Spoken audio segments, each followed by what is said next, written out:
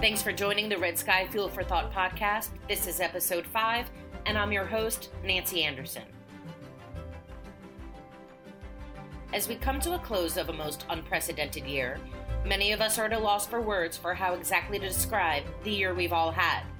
But for those of us in the communication space, loss for words is rarely an issue. So what is the one word that describes how communications have been shaped in 2020? In this episode, we ask colleagues across the globe the question to find the word of the year. Richard Clark, Executive Director from Red Havas UK, talks with Dino Delic, Director of Enterprise Analytics and Insights at Meltwater, a leading media monitoring and social listening platform. We'll share the results from our Word of the Year survey, and then, on the heels of our white paper on purpose-led communications, we talk through how brands can be more purposeful in 2021. We close the segment, as always, with the Red Questionnaire, where we ask the same questions to different guests to understand what inspires them, what makes them tick. This month, Georgina Thompson interviews Bukola Gary, the Diversity and Inclusion Manager at Havas. But first up, let's welcome Richard Clark to get our conversation going. Hey, Richard, we have a really great show to close out the year. Can you tell us a bit about it before we start? Hey, Nancy. We do indeed have a great show, and as it's our last episode of the year, it's a bit of a bumper special. So Dino and I look at the statistics behind our Word of the Year, and in addition to that, I asked Dino what his own Word of the Year is, as well as what it might be for many brands if they could talk. So no spoilers, but I think we were surprised at what words were shared as much as the words that weren't shared. Yes, exactly. Then, and excitingly, we reveal a new purpose index that brands can use as part of their comms planning in 2021 and beyond. I love it. Okay, let's dive in. Against the backdrop of the global coronavirus pandemic, the events of this year have brought new challenges no one was prepared for, changing the way we live and how we connect with each other. From the economic effects and catastrophic loss of life brought on by COVID-19, to new effects from the climate change crisis, the transformative moments in the Black Lives Matter protests, and a highly contentious US election, 2020 was as sobering as it was defining. To get a read on what this year has been like for comms professionals, we asked our esteemed colleagues around the world if there is one word to describe how communications has been shaped in 2020, what would it be? How did they answer? Well, pivot and unprecedented were the dominating words, followed by virtual and digital. No doubt a reflection of the revolution in working habits many of us have had to quickly adopt this year. Interestingly, there was no mention of pandemic, and certain words have clearly taken on new meaning this year, like mute. Who would have thought we would be saying you're on mute multiple times a day? Like Zoom, which went from video conferencing to a verb. And like woke, which took on a new meaning in the aftermath of George Floyd's murder and Black Lives Matter. To quote the Oxford Dictionary's president, it's both unprecedented and a little ironic. In a year that left us speechless, 2020 has been filled with new words unlike any other. With me now is Dino Delic, Director of Enterprise Analytics and Insights for Meltwater. Welcome, Dino. What a year 2020 has been. Yeah, it's been quite a year, as we've probably said a million times. But thank you for the opportunity. I'm very excited to be talking with you today. It's great to have you. So Dino, part of the work that you do at Meltwater is about helping companies make better, more informed decisions based on insights from external data. So I was just sort of talking about the Red Havas Word of the Year survey. So we're just sort of keen to know from you sort of how the findings from that survey chime with the work that you do at Meltwater. Yeah, it was a very interesting exercise. Alongside the news and social data that we typically work with, we often do get other outside data sets. So it was fun to sort of dive in and see what your colleagues think of 2020 themselves. And as you mentioned in the intro, for me, the most interesting thing was when we looked at all the words and we put them into different buckets, the biggest bucket was the negative batch of keywords. Yeah. I think it was about 30% or so.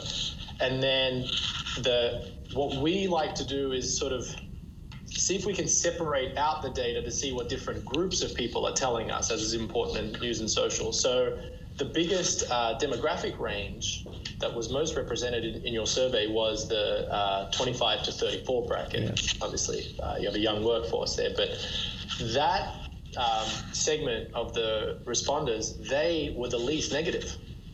So everybody else was perhaps maybe a little bit more mature, had been through things before, and maybe a little bit more frustrated. It's nice to see that the 25 to 34-year-olds, which I'm just outside of that range, unfortunately, they're the more optimistic bunch. Yeah. And they tended to use words like change and digital. So there's hope for us in 2021, I would say. There is hope. There is hope. Yeah. And you mentioned sort of change and digital there. I'm sort of really interested to hear from you as to what your word of your own word of the year is and why.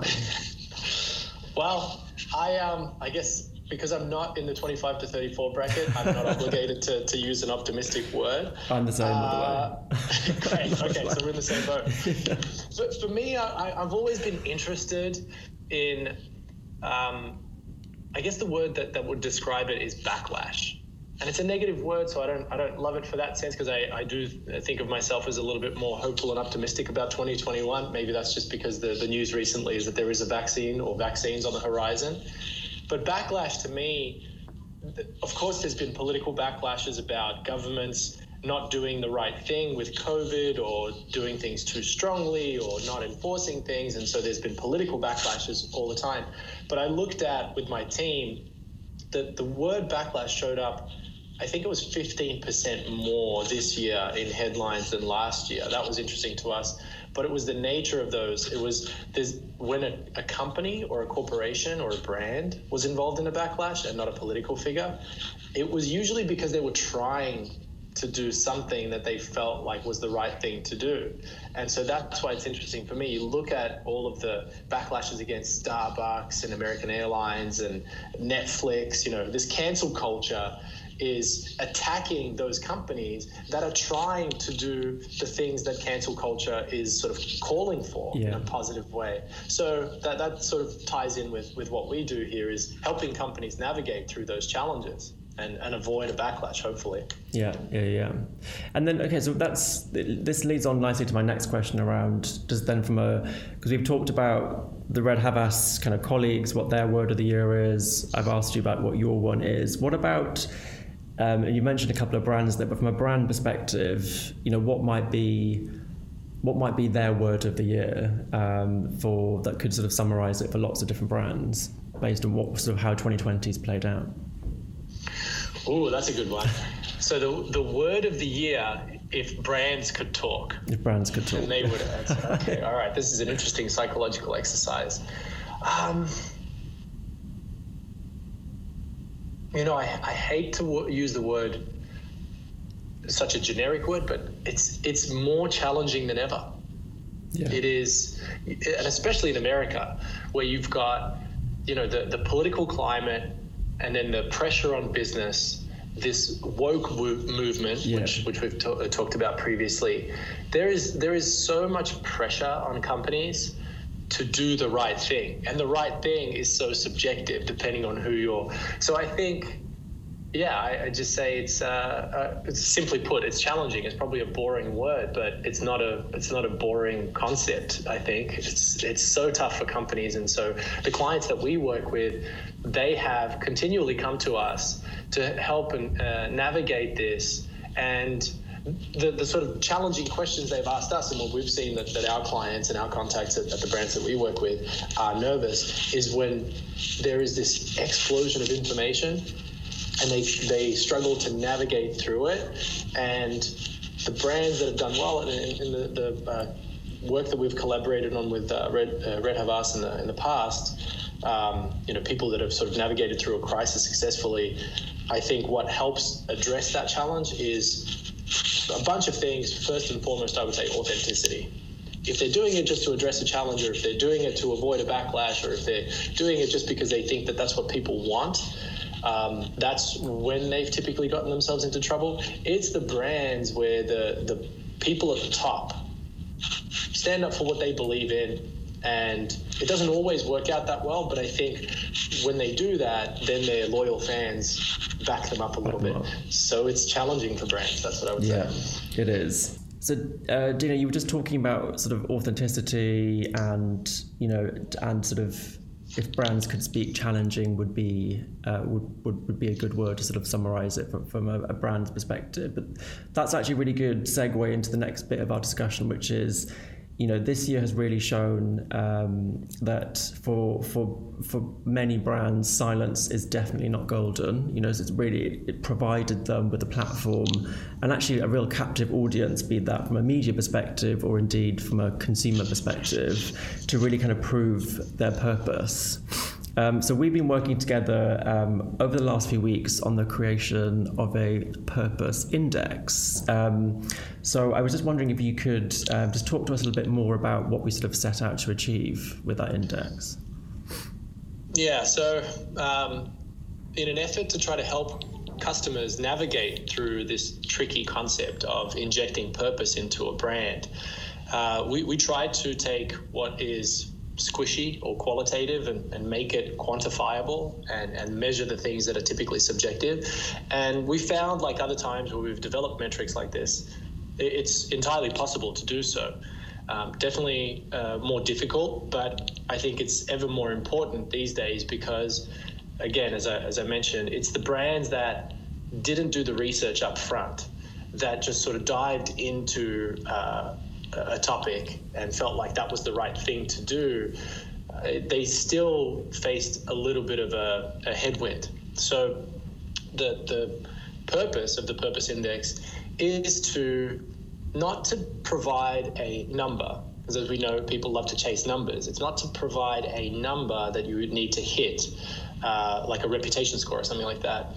It's to identify the traits and the messages that are coming through in your owned messaging and that are being received by publications through the earned messaging or the earned coverage that a company might get. So we mimicked the Purpose Index very closely to the Meaningful Brands study that you've done at Red Havas, which is fantastic. And I think what's interesting there is you look at the three different buckets: functional benefits, personal benefit, and collective benefit. And with those buckets, it was very interesting to see how that applies to brand communications. The Meaningful Brands study was formed on surveys. Yeah. And survey data is great, but it takes a long time to collect. Yeah. And so the Purpose Index gives companies an opportunity in real time to see news and social media conversations that reflect the penetration of their messages and the reception of their messages.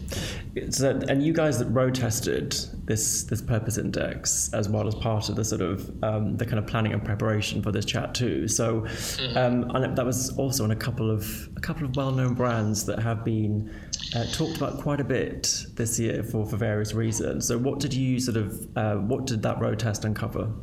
Yeah, the road test was very much a dive into the deep end for us. We thought, well, what are some of the companies that are facing the most scrutiny and that have the most purpose-heavy messaging? Well, we thought, let's look at some tech companies. And as you know, an election year has brought a lot of scrutiny, and it's sort of been a long time coming, I think. The privacy, the regulation, the monopolization of their businesses and those sorts of things. So we looked at Facebook, Microsoft, and Google. And the reason why we picked them was because of the added scrutiny, but because they've also made a significant push in this area, and because we thought, well, during the times of their congressional hearings, it would be very interesting to see what this data tells us if we looked at a specific time frame, which was the last week in July, to see how their communications teams were sort of counteracting the attention that they were getting on the Hill and through the media. So how do you think then comms professionals can actually incorporate, so if you've got people thinking about, how could they incorporate this Purpose Index into their comms planning, what would your advice be? It's a very important aspect of the research phase, and then it's also very important to utilize it to track, again, the penetration and the reception of your messages. And the thing with the Purpose Index, that, as I mentioned, it's different to other metrics that we've developed where there is no perfect score. It's not like it's a scale of 0 to 100. What it does, it's kind of like creating, to use an analogy, like a fitness plan. You know, you don't just go into the gym and do the same thing that everybody else is doing. Everybody's a little bit different, and every brand is a little bit different. So if you look at Facebook, Microsoft, and Google, they have a similar portfolio of products, but they also have their unique traits, and they also have their unique leaders. They also have their unique brands and reputations. And so what the reputation index does, and what comms professionals would certainly benefit from, is using it as sort of like a DNA analysis of what you're coming to the table with before you implement a purpose-related, messaging strategy. And then, of course, it's very helpful on the back end. Richard, Dino, thank you so much. But now it's time for our Red Questionnaire.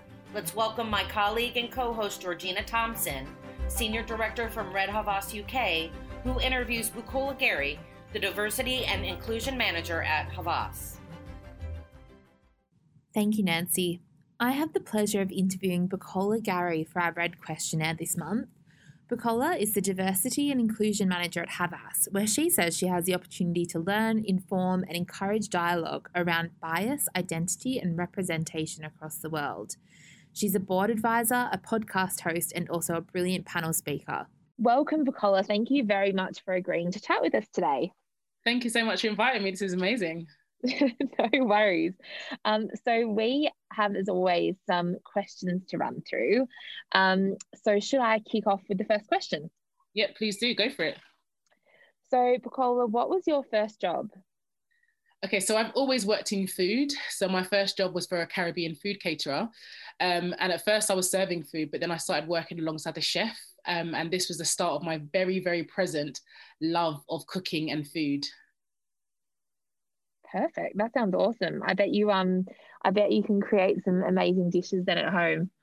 Yeah, lockdown was actually a good little time for me to get back into cooking, because I'd kind of, time was so busy that I hadn't been cooking as much, and then I kind of completely got back in my cooking bag over the lockdown period. So it's been really cool.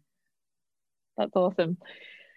So the second question we have is, are you an early riser or do you burn the midnight oil? Oh, I'm a complete night owl. So yeah, midnight oil for me. I come alive around 6 p.m. and kind of work through the night. I guess it's a bit of a habit I picked up while at uni, but yeah, absolutely, I'm a night owl. And what do you watch lots of Netflix or read, or what are you doing in that time? See, I would love to sit here and say, oh yeah, I'm reading all these incredible books, but I'm probably... Netflix for sure. Yeah, I'm probably watching Netflix. And actually a bit of a kind of, not a secret, but a bit of a kind of thing that is a bit random about me is that I absolutely love Korean dramas, like absolutely love them. And so I've been kind of getting into my Korean drama bag recently. So often it's usually watching Korean dramas, but actually I really enjoy a lot of kind of foreign film programs or programs with subtitles. I actually really enjoy learning language and watching programs in different languages. So that's kind of my bag at the moment. Okay, so how many stamps do you have in your passport? Oh, quite a few. I'm lucky enough to have traveled to 5 of the 7 continents. I don't even know if that's a big thing, but for me it is, and to 20 countries. So, and some of those places multiple times. So yeah, so quite a few stamps in my passport there. Wow. And what would you say are your favorite places to visit, or the most obscure? Oh, well, my favorite city break has to be New York, which again sounds really cliche, but it is just the fact that it is. I don't know if it's speaking to my kind of, I don't know, teenage self that kind of sadly watched far too many episodes of Sex and the City, but kind of got a bit obsessed with it. But yeah, so city break, New York. My favorite beach break, I'd have to say, is Antigua. That was just, going there was absolutely incredible. It just felt like this is what the earth looks like when it's completely untouched. It was just really, really stunning. And but probably the most obscure place I've been to is, and I say obscure, but just most random, is that, so I did some volunteer work for like 3 months in Bolivia in South America, and I got to visit the salt flats, and that was absolutely incredible. And it was one of those moments where you're like, how am I here? Like, how did I manage to get here? But it was absolutely incredible. So yeah, those are probably my top 3. And Bukola, what is your favorite, we have here, what is your favorite social media to follow? So obviously, if you have your favorite platforms, but then also anyone that you're following that we should also be following. Okay, cool. So again, I go against the grain with quite a few things, I'm realizing now. That's good. I'm slightly anti-social media, if I'm honest with you. Like, I only have Twitter, so I don't have Instagram or I guess TikTok or Snapchat. Is that even a thing anymore? See, I feel so old right now. But yeah, but Twitter's kind of my main source, just for social commentary and kind of keep myself involved. But however, I do follow someone called Alyssa Rochelle. She's actually a friend as well, which kind of doubles up. But she's the podcast host of the Vulnerability podcast, and she also has a series called 100 Ways to Heal. And why I recommend her is that she really does speak, well, to me anyway, she speaks to so much of my lived experience. So we have really similar backgrounds, and she just reminds me that vulnerability is an absolute superpower, and she just really helped me to see that. And so in doing the work that I do in diversity inclusion, where there's often a lot of absorption of trauma and emotion from minoritized and marginalized communities, that, you know, just having a space to really kind of connect and reflect is really important. So yeah, her kind of page has been a really, really great source for that. And Bukola, the headline grabbing your attention at the moment. So if we read up on anything, what should we be reading and why?